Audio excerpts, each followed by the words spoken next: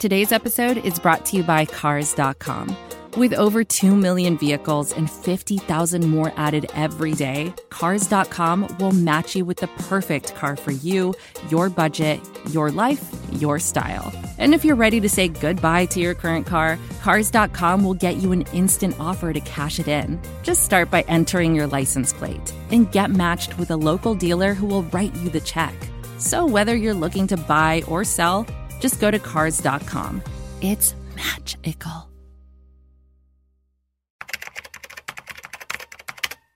SecondCityHockey.com.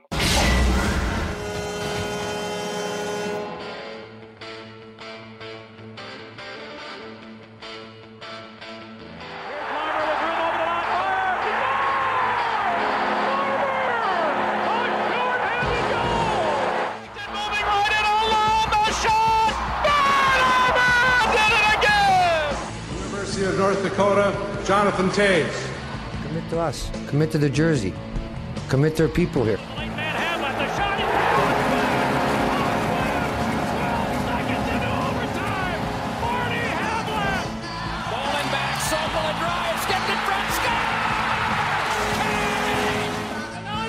They score! It's it! They score! The Hawks win the Stanley Cup! The Hawks win the Stanley Cup! And comes Seabrook with a shot. He's got Chicago! For the third time in 6 years, the Blackhawks are Stanley Cup champions.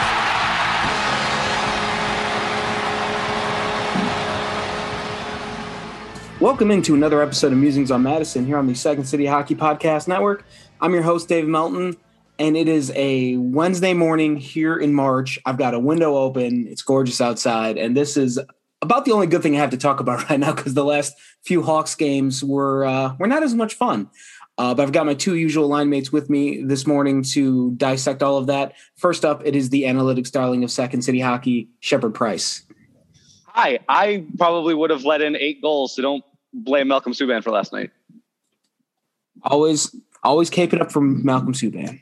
Never. Yes, I am. Yes, I am. Yeah, absolutely. but Patrick Waugh might have got pulled last night with as poorly as the Blackhawks looked against the Stars on Tuesday. It was not a good night. Not a good night for anyone. No, it was not. And also with us this evening, he is the Second City Hockey. What Riley Breckenridge is the thrice. It is Mil Savage. You know, it's not what the Hawks said that was so hurtful. It's how they said it.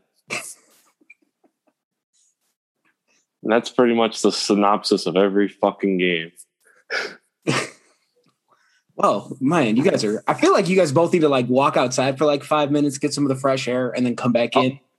I'm doing this from outside. Oh, all right. Well, sorry. Yeah. Hope you got a windscreen. I heard it's a little gusty out there. Yes. Yeah. But yeah, so before we dive into everything, just want to let you know that you can follow me on Twitter at _Dave Melton. Mil is at Mil182. Shepard is at Shepard Price. The main Second City Hockey account is at 2ND City Hockey. And you can also visit our website, secondcityhockey.com, where we've got previews, recaps, news, suspension updates, not suspension updates, practice updates. Oh, and Kirby Doc sightings, which apparently are a thing now, which is great. And then follow along with us here on these airways. We'll have podcast episodes continuing every week. Subscribe, unsubscribe, resubscribe, and then follow, and then rate and review, all those wonderful things that you know how to do. I don't have to tell you how to do them. But what we can tell you about is the Blackhawks lost to the Dallas Stars 6-1 last night. And worst game of the season, I think, fair to say? I think they might have been worse on Sunday against Tampa Bay. They're both up there. I mean, they were at least winning 3-0 at one point in that game, though. There was never they were never winning in this game, and they just never. It's like that Janmark one-timer was kind of like, oh, holy shit, I didn't know he could do that, because it was from a pretty not easy angle. Oh, it was a terrible angle. Yeah. It was. I was, when I saw it, I was watching it without the sound on, and I didn't see who scored it first, and I knew it wasn't DeBrincat because it was a lefty. And I just who on this team is left-handed and capable of doing that? And then Janmark? Okay. But it's 9th goal of the season. He had 6 last season, and he's already got at 9. Yeah. Wild. Outside of that, though, I just don't. There's not really many good things to say about Tuesday's game. I'm trying not to write because they usually play 82 games this year. They're playing 56. Try not to put too much stock in one game. However, and Mil's gonna, I'm sure, touch on this for sure, but just it's more about, it's not that they lost, it's the way they lost that's really so discouraging. So, but Shepard, just your general thoughts and feelings on whatever the hell that was last night. Exactly. So that sound. The number one statistic I'll point out is that they generated 1.01 expected goals for in that game, which is like probably one of their lowest, if not the lowest number they've had this season. They gave up 1.52 or 1.57 to Dallas in the second period alone. And those are 5-on-5 numbers, but still. And so, and for those unfamiliar with the expected goals thing, it essentially dives into the quality of the possession that your team generates over the course of a game. Right. And these are the last two games where like their worst expected goal shares. They just did not have any quality. They were not driving the puck at all. Like the Blackhawks the last two games look really bad. They need to fix that going into tomorrow's game. Cause otherwise, yikes. Like I sincerely hope that Jonathan Toews meant it when he said, "See you soon, bud." In that video, and that's been dissected. I've just being on the Blackhawks subreddit. That's been dissected. The Reddit detectives are out in full force. Yes, I don't even want to know what their conclusions are. That's. I just hope he's okay. To be honest, yeah. If he could join us, not us, the Blackhawks. Us. He could join us too. That'd be cool. Yes, if he could join the fans. Before the season is up, that'd be fantastic. Because they need somebody who can drive 5-on-5 play, and Toews is really still good at that. But like everything looks out of sync. The power play didn't look good. Dominique Kubalik is okay. That's my best conclusion from yesterday, because he was the only player who was near okay. Yeah. So to recap, it was all bad. Yeah. No, what about you? I think, if you look at a game, not Sunday, but on Friday when they beat Tampa Bay in the shootout, was it? Yeah, shootout.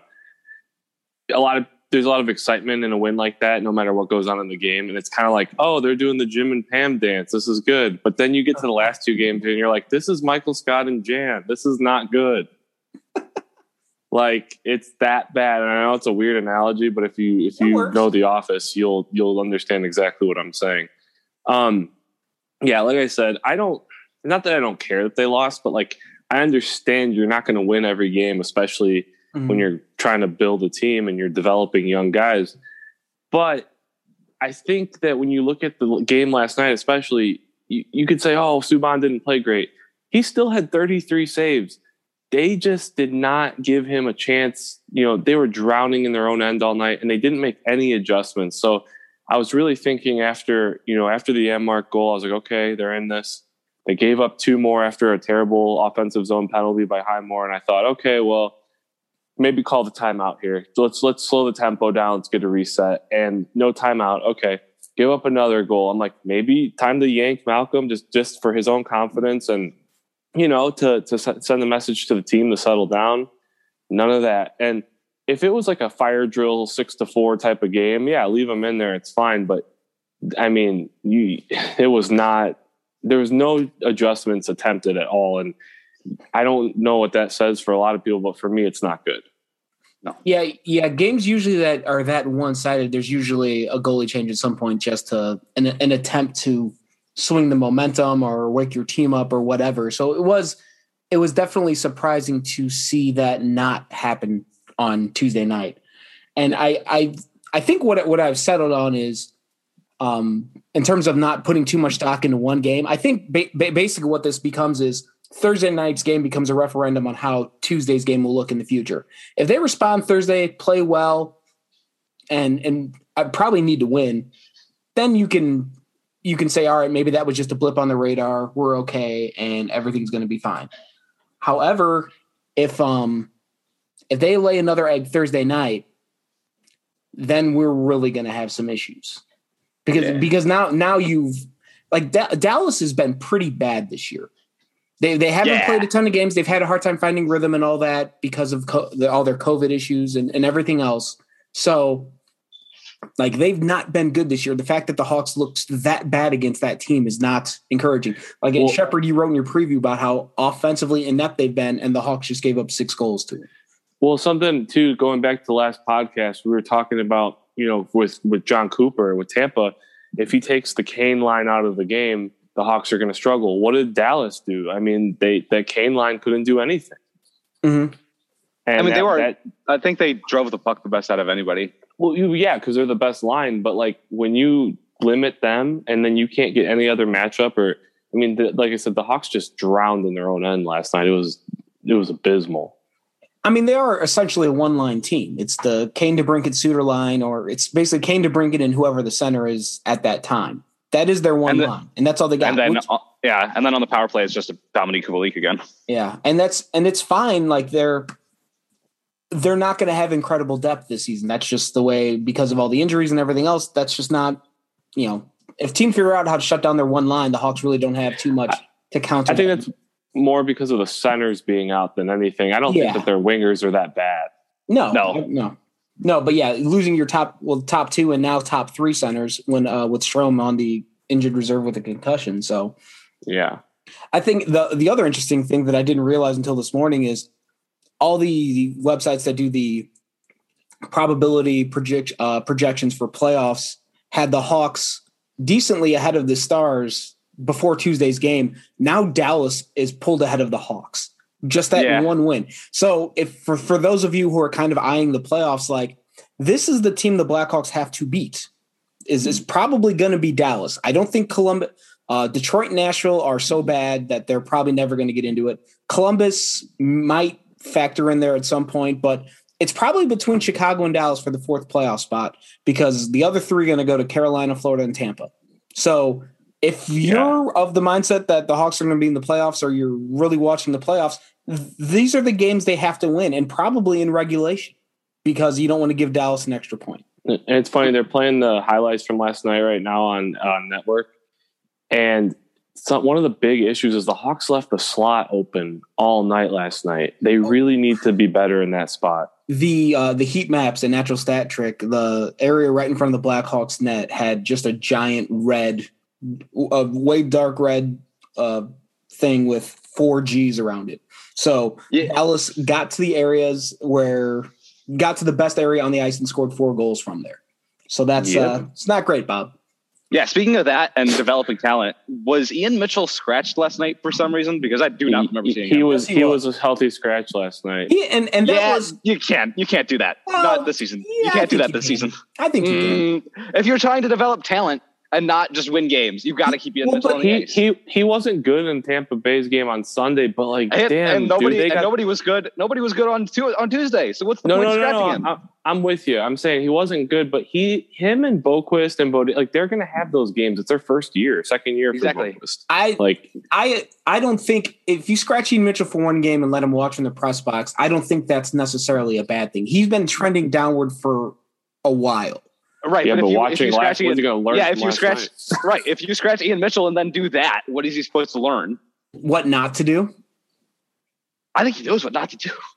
Well, no, I wasn't offended by scratching Ian Mitchell for a night at all. He's a rookie. Even if he's older than all the other young defensemen, because he spent 3 years in college and did his and he's obviously the most polished of all the defensemen they have, but he's still a rookie. So and it's like, just because he arrived with so far ahead of everybody else, he's still got a long way to go to become an everyday top 4 defenseman. Yes, but so does everybody. Good. Like, I'm not discouraged at all by he had a little bit of a down stretch.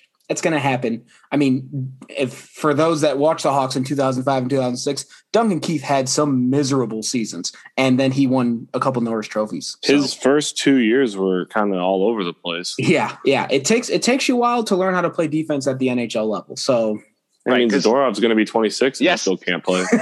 Exactly. I was going to say you could say that all of the Blackhawks defensemen, except maybe Connor Murphy, have a long way to go before being top 4 defenseman in the NHL. And like the funniest stat I saw last night, Shepard, you were talking about all the expected goals. The guy that had the lowest expected goal share on the Hawks was Nikita Zadorov, yet he was not on the ice for a single goal against. So despite his best efforts, he was never on the ice when Dallas scored a goal.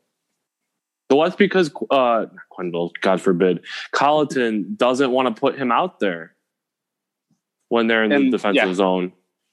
Because he knows he's a liability. That's why he's always he's always out of position when they're in a rush, is because he's throwing him out on the other end with Murphy as a babysitter. Yeah. So sorry, I'm just again to recap. It was all bad Tuesday night, and I think that's it puts a little bit more importance on. I like calling a game on March 11th a must win seems kind of dumb, but I mean they should probably win that game just for the overall mental health of everyone involved, them and the fan base. Otherwise, we're gonna, because as we've discussed many times on this podcast over the last month, the schedule gets no easier for the rest of this month. After they finish up twice against the Stars, then they have to go play, I believe it's Carolina next. I'm waiting for the website to load. They play Florida twice, Tampa twice in Tampa, 2 at home to Florida. So, although I did peek ahead to April a little bit, and after you play, they have 2 against Carolina, 1 at the end of March and 1 on the 1st of April. And then after that, the majority of the rest of April is against the bottom of the division. So if they survive March and get to April 1st and are still in a decent spot, they should be okay. But we shall see. Exactly, we shall see. But before we go any further into the future, I wanted to quickly jump back to the 3-game set against Tampa, because that was hyped up for a very long time for very good reason. And like the Hawks got 3 points, which was great, but like it really felt like there was an opportunity for more, especially when you get a game where you have a 3-0 lead. It doesn't matter if you're playing the defending Cup champions. If you get a 3-0 lead, you should at least get a point out of that game, and probably both. So the fact that they gave up 6 straight goals and they've now been outscored 12-1 in the last 5 periods of hockey they've played is not ideal. But Shepard, I'll go to you first. Just what were your general takeaways from that 3-game set with Tampa that was kind of the new barometer for where the Blackhawks are?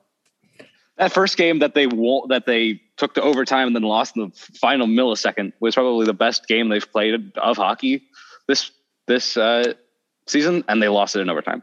But that's just what's going to happen against the defending Cup champions. They looked really good for the first 2 games, and then the first period of the third. Like their goaltenders kept them in it largely, but the defense was better than it was certainly Tuesday night. And their offense clicked enough against Tampa Bay, which is a hard thing to do. Tampa Bay's not been a great possession team this season, but they're still a team that can roll out Victor Hedman and Ryan McDonough and like excellent players on the blue line, Sergachev. So they played really well, and they raised expectations, and then swiftly demolished those expectations. So they're playing limbo really well. I think like we talked about that being a measuring stick, and I think everybody and in and around the Blackhawks world was talking about that. Like compared to the first 2 games of the season, they were light years ahead of where they were. Like the 3 games that they played, in terms of even strength, the goals were even 5-5. In the 2 games they played at the start of the season, it was 8-1 Tampa.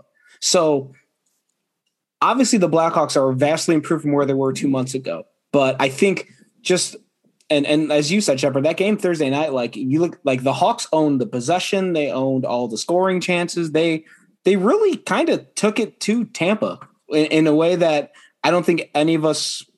I certainly didn't expect it that much. Like it was kind of stunning to see how well they played in that game. And was that the game that McElhaney played? No, that was he played against Subban. Okay. So, and they did that against the only reason Tampa probably won that game in overtime is because they had a goalie that kept them in it, which damn, that sounds familiar. But then like the game they ended up winning in the shootout was a game that they probably was maybe their worst possession game of the season. I think it was until the game against Dallas last night. And then the one on Sunday, like the thing that was so encouraging about Sunday's game was that when they got that 3-0 lead, it wasn't like Kane had a secondary assist. The goals were scored by Suter. There was one by Kubalik, I believe. And I can't remember who the third one was scored by. But it was not like it wasn't just Patrick Kane carrying the team by himself. It was all the young guys. And like Brandon Hagel stole the puck off Hedman and drew a penalty, and the Hawks ended up scoring right after that power play expired. So it was all these young rookies making these contributions, all these young rookies helping the Hawks get a 3-0 lead on the defending Cup champions. And then it all went to shit mainly because the penalty kill is terrible again. But I think like it was Khrushchev, by the way. Yeah, Khrushchev had a goal too. That's right. Yep. So like it's definitely they're definitely improved from the January games, but I think my main takeaway was they're definitely better than they were in January, but they still have a long way to go because you can't blow 3-goal leads. Just can't. Mil, what about you? Go ahead. Yeah, I was going to say, I agree with you. Like the Hawks they didn't play bad, especially in the first two games. It's just that they're not in Tampa's realm when Tampa decides to flip the switch. And I know a lot of people disagreed with me when I said Tampa was kind of playing with their food or they're in second gear, but you could visibly see it on your TV screen on the third game. Like Tampa said, okay, enough of this. And it's not that the Hawks didn't try to play well. They just, they don't have the overall. I mean, that Tampa team is insane. And that's where I get concerned is the Hawks don't know how to adjust. 6 unanswered goals is no team should give that up. Right. So I think that's a big issue for me is, okay, let's learn from that going forward, and don't let it happen again. Even if you lose, just don't give up 6 unanswered. Yeah. No, Tampa, like the Hawks teams of recent past, Tampa has another gear that very few teams can match. That's why they're probably the best team in the league.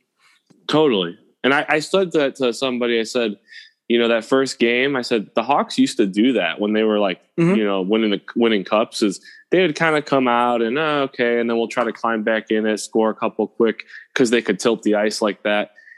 And it's not a jab at the Hawks. It's just they're obviously they don't have their centers. They're not there yet. Yeah, it's the reality of the situation, and it's and the fact like they got that 3-0 lead on Sunday, and the good teams like. The way, like we talked about Tampa having another gear. So if you're the other team, you get that 3-0 lead. Even if the other team finds another gear, you have to find a way to to snuff that out. And I think the Tampa's third period in that game was the perfect example of how you take a 1-goal lead and just completely stifle the opponent and prevent them from getting scoring chances, let alone goals.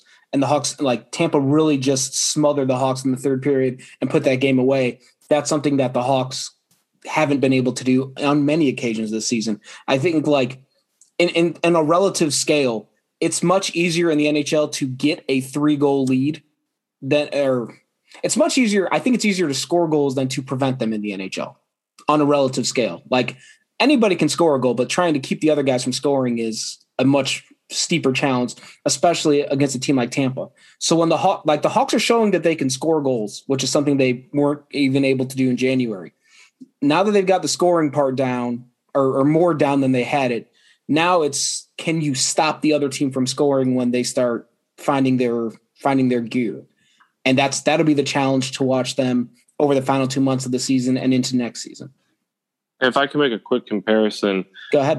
What Tampa did to the Hawks on a different scale is kind of like what the Hawks do to Detroit this year. Yeah. It's like, you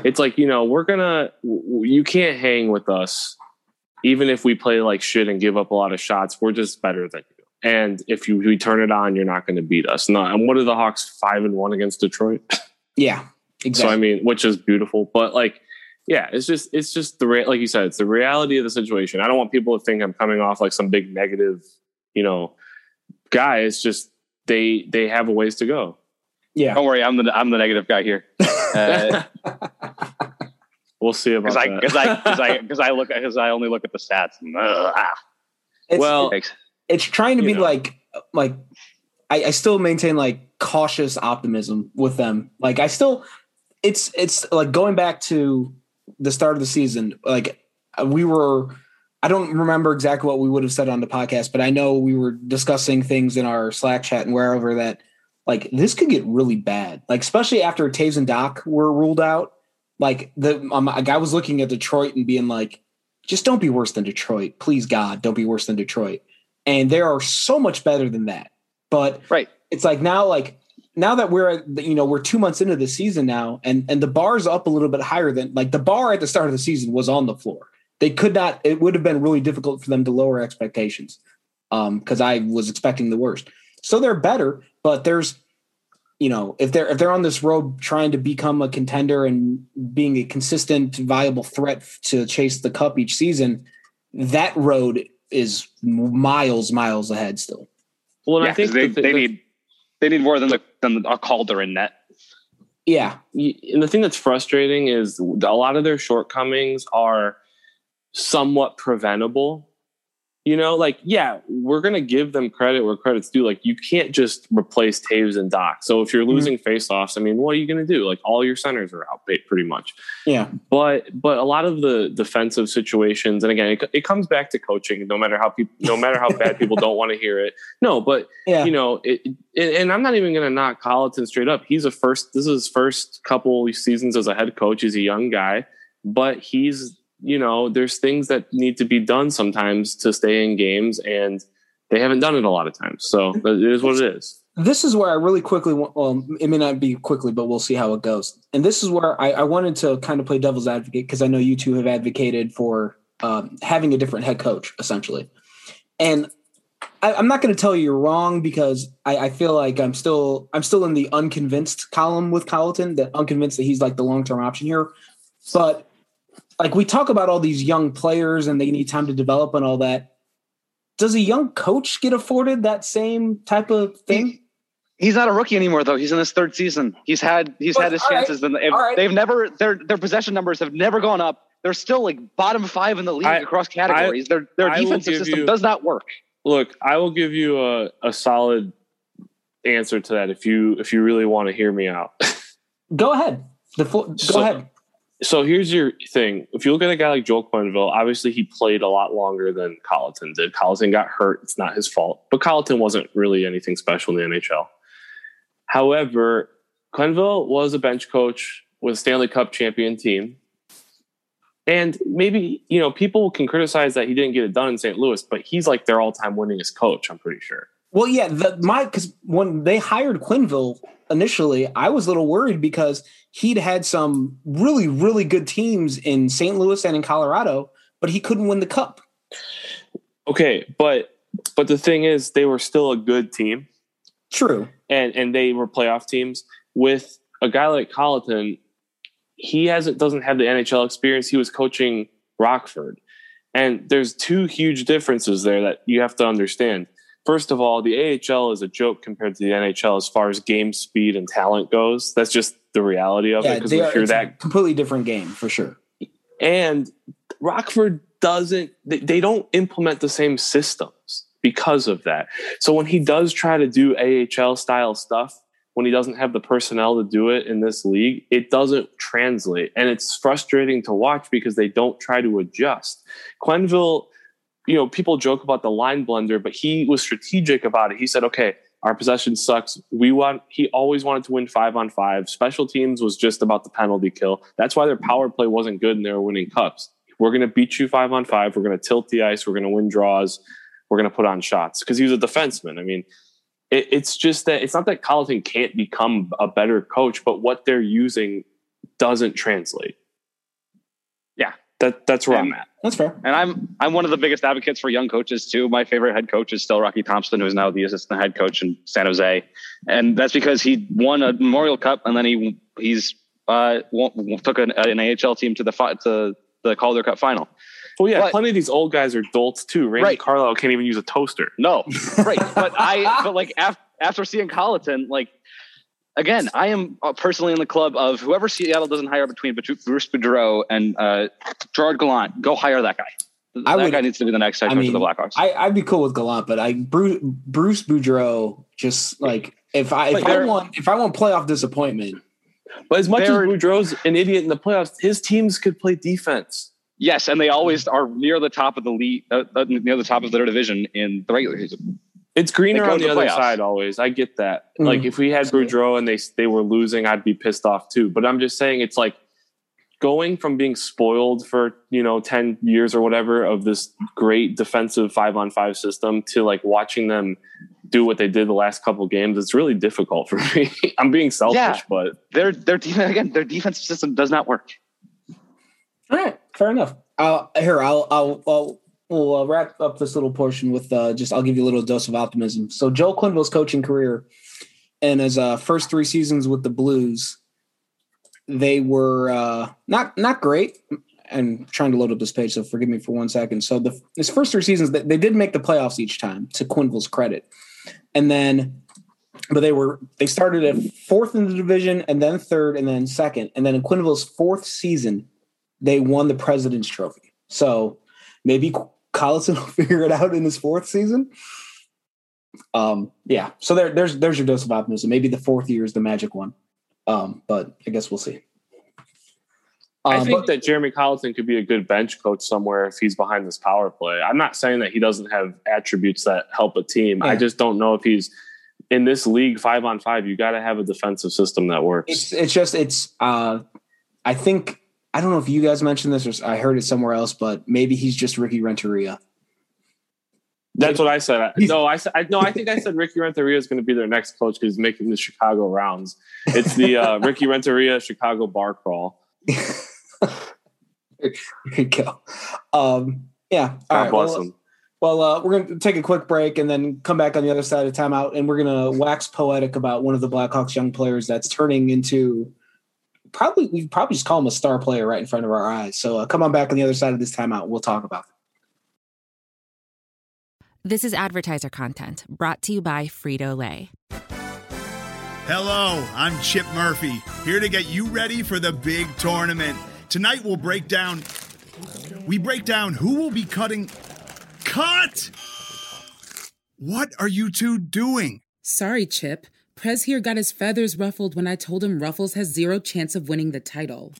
And I was letting Dip know that she is not taking into account Ruffles' iconic ridges. Guys, it's March. We have to start talking about the tournament. We are. It is the 2023 Frito-Lay Snack It. We're talking about big-time matchups between Cheetos, Smart Food, Lay's, Sun Chips, and more. Just head to the Frito-Lay Snack Bracket and vote for your favorite chip, pretzel, or dip for a chance to win up to $1,000 or a year's worth of snacks. This sounds great. Keep up the good work. Just go to fritolaysnackit.sbnation.com. No purchase necessary. Sweepstakes ends 4/3/2023. Void where prohibited. Here's worth of snacks awarded in the form of 52 coupons, each good for 1 bag of chips. See official rules at fritolaysnackit.sbnation.com. Welcome back to Musings on Madison here on the Second City Hockey Podcast Network. And as we promised before the break, wanted to talk about a young player on the Blackhawks. And I think sometimes we forget just how young he is because he's been around for so many years at this point. I mean, this is his 4th season already, but he's still just 23 years old, and it's Alex DeBrincat. And I think the biggest thing with him is how much more well-rounded of a game he has. And I was thinking about this, like in the context of Patrick Kane. Now, don't think that I'm going to put the two in the same category because that's not what I'm doing here. But when Patrick Kane came to the NHL, his bread and butter was kind of just playmaking. He wasn't quite as much of a goal scorer. His goal scoring rates have wildly increased as his career has gone on. When DeBrincat came to the NHL, his one trick was scoring goals. But now you're seeing him be much, much more of a playmaker. You're seeing his defensive game has really taken miles forward. Some of his back checks and stick lifts are sometimes kind of look like a little Marian Hossa, a little bit, which is high praise, I know, but that's kind of what it looks like because he does it so adeptly and so smoothly.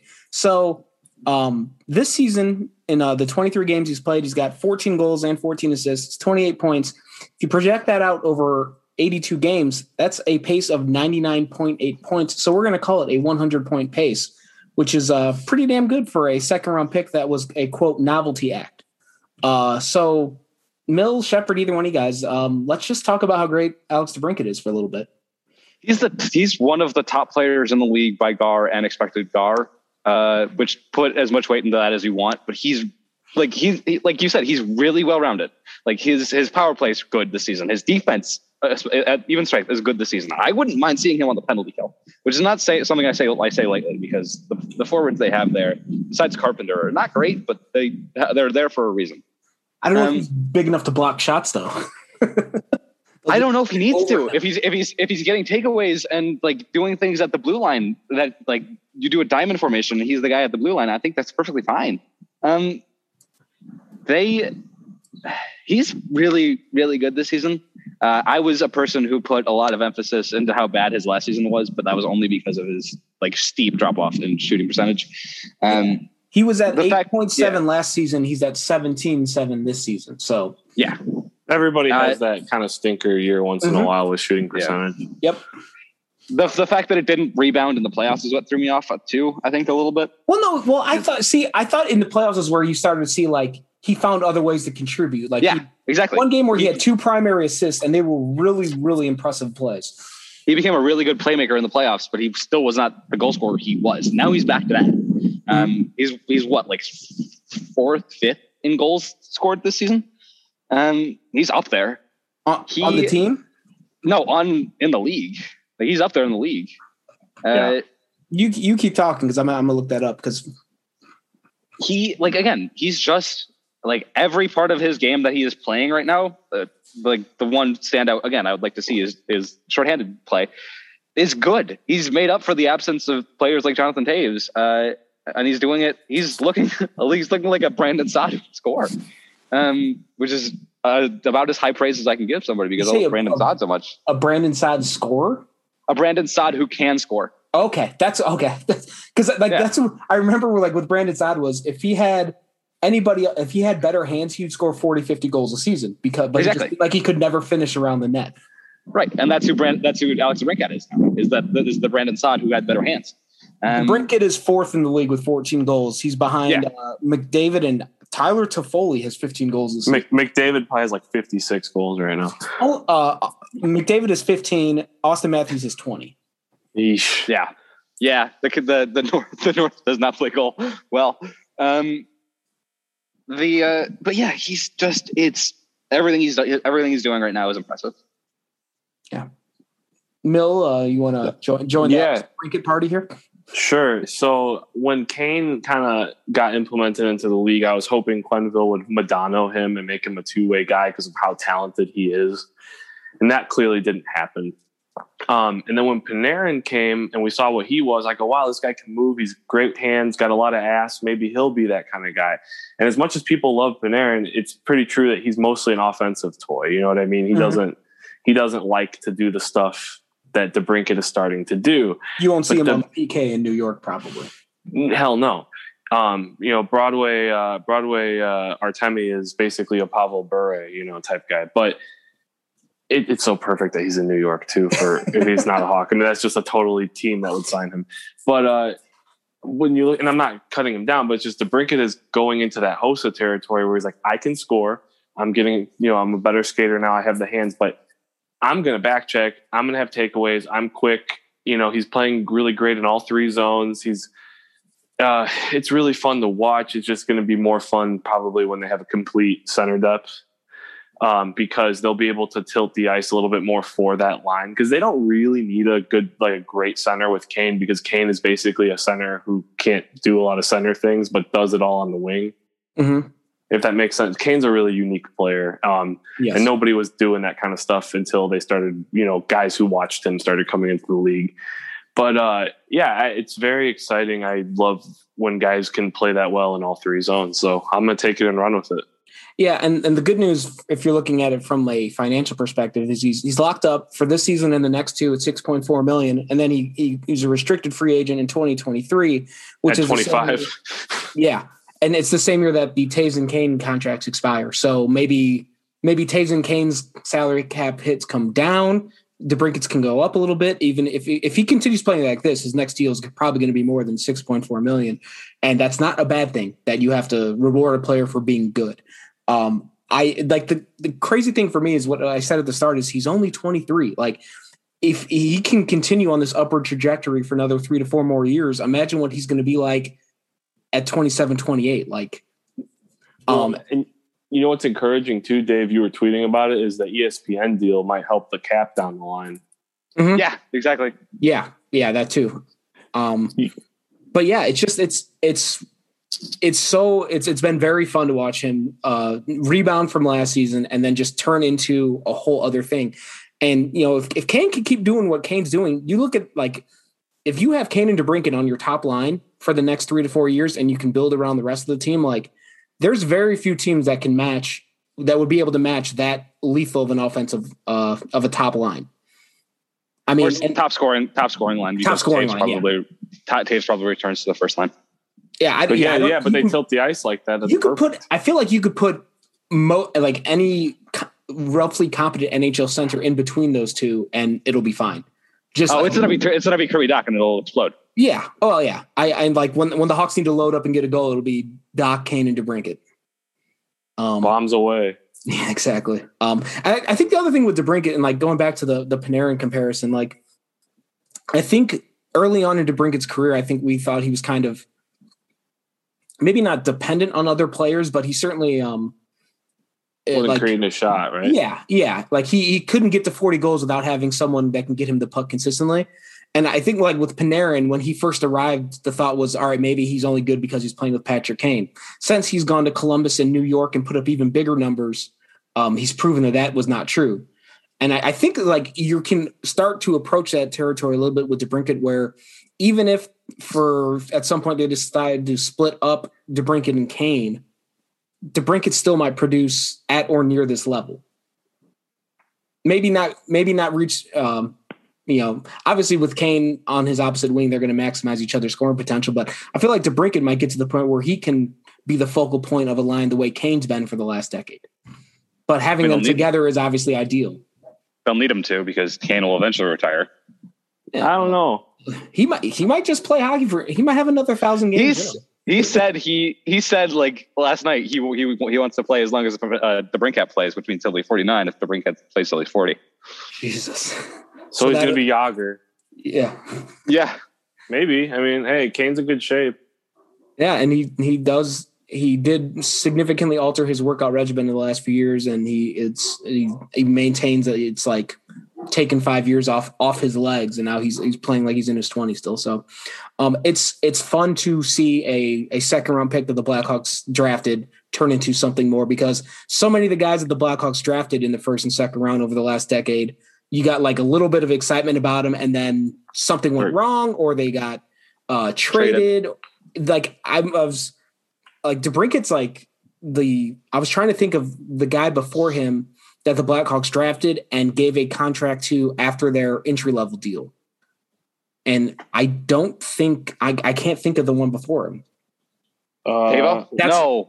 No, they traded Tavo before, I believe, before they signed him to a second deal. So Tavo was a 2012 draft pick, right? Yeah. So 11. I mean, probably Andrew Shaw. It might be Andrew Shaw. Yeah. And Andrew Shaw was that tells you how long it's been since the Blackhawks drafted in or Saad, probably Saad. That's true. Okay. Saad was the next. Yeah, Saad was, because that first year when he was only like 18 or 19, he only played a couple games, but he was a second round pick, I think. Yeah, and they drafted Saad in 2011. So I think he and Shaw were in the same draft class too. Yeah, that's actually probably true. Mm-hmm. So yeah. Well, actually, the contract that Saad got was signed in Columbus after they traded him. Okay, that's fair, but that was Shaw. Shaw. So Andrew Shaw was the last guy. If we're reading this correctly, the last guy the Blackhawks drafted and gave a second contract to was Andrew frickin' Shaw. So that's we got Marco Dano in that trade. By the way, somebody mentioned this to me on Twitter, and I didn't realize it. You remember the Ryan Hartman trade a couple years ago? Yeah. Do you know, so the Hawks got a first and a fourth in 2018 for that. Do you know who they picked with those two picks? Bodan. Bodan is one. Khrushchev. Very, very well done, Shepard. It was Bodan and Khrushchev. So the Blackhawks turned Ryan Hartman into Nicholas Bodan and Philip Khrushchev. So I guess we can put that feather in Stan Bowman's cap because that's looking pretty good in hindsight. You guys know the Pittsburgh home opener where they won 10-1? Oh, good times. I went to that game and I'm pretty sure Hartman had 5 fucking points and people were in the stands were like, oh my God, he's going to be so good. And that was the last time he had a point, I think. So good trade. Yeah, absolutely. That's selling high right there. Isn't he in Minnesota now? He went Nashville, Minnesota. Yeah. Oh, I feel like he's like hockey nomad now. Speaking of Yager, like he's just on a different team every year. So that's always weirdly in the Central and like the traditional Central, like really boring teams. You know? Yeah. All right. Well, we've officially gone off the rails, so I think we can. I forgot to solicit anybody for questions this week, so I'm sure all 5 of our listeners are going to be disappointed. But we'll have to do that next week instead. So, Shepard, I believe it's your turn. Let's get a food take, and then let's get the hell out of here. All food, if cooked properly, is good. All food? All food. Like even mashed potatoes? Yes. All ingredients, if cooked the right way, are good. Ooh. I think it depends on your palate for some stuff, though. Well, give me an example. Well, like some people just don't like the taste of certain foods, no matter how you cook them. It might be the texture, even. Yeah, but you can sort of. It's weird to say. You can remove texture with different methods of cooking. No, I get what you're saying because like I manipulate food all the time since I don't eat meat. I cook stuff like meat. You know what I mean to taste, but I think like it also there's like a mental block. Like some people just will never try certain things ever again after having a bad experience. That was me with tomatoes for the longest time, and then something like putting them in like grilling tomatoes and then putting it in like a taco. Perfect. Ooh, okay. Yeah. I'm trying to find a counter to this statement of yours, but I don't have anything. Well, all the counter food maybe because like I don't want to eat dog food no matter how you cook it. Well, that's not food. That's not. Well, it is food. It is technically edible. So do you have to make it add the caveat of human food? Is that what it is? I guess. Well, like I'm just saying, like anything can really be food as long as it won't kill you. Yeah. But like the counter is durian. The counter is durian, which is like I believe it's from Asia, a fruit that just stinks. And like that's like the main component of it is the odor it emits. It's the Ryan Hartman of fruit.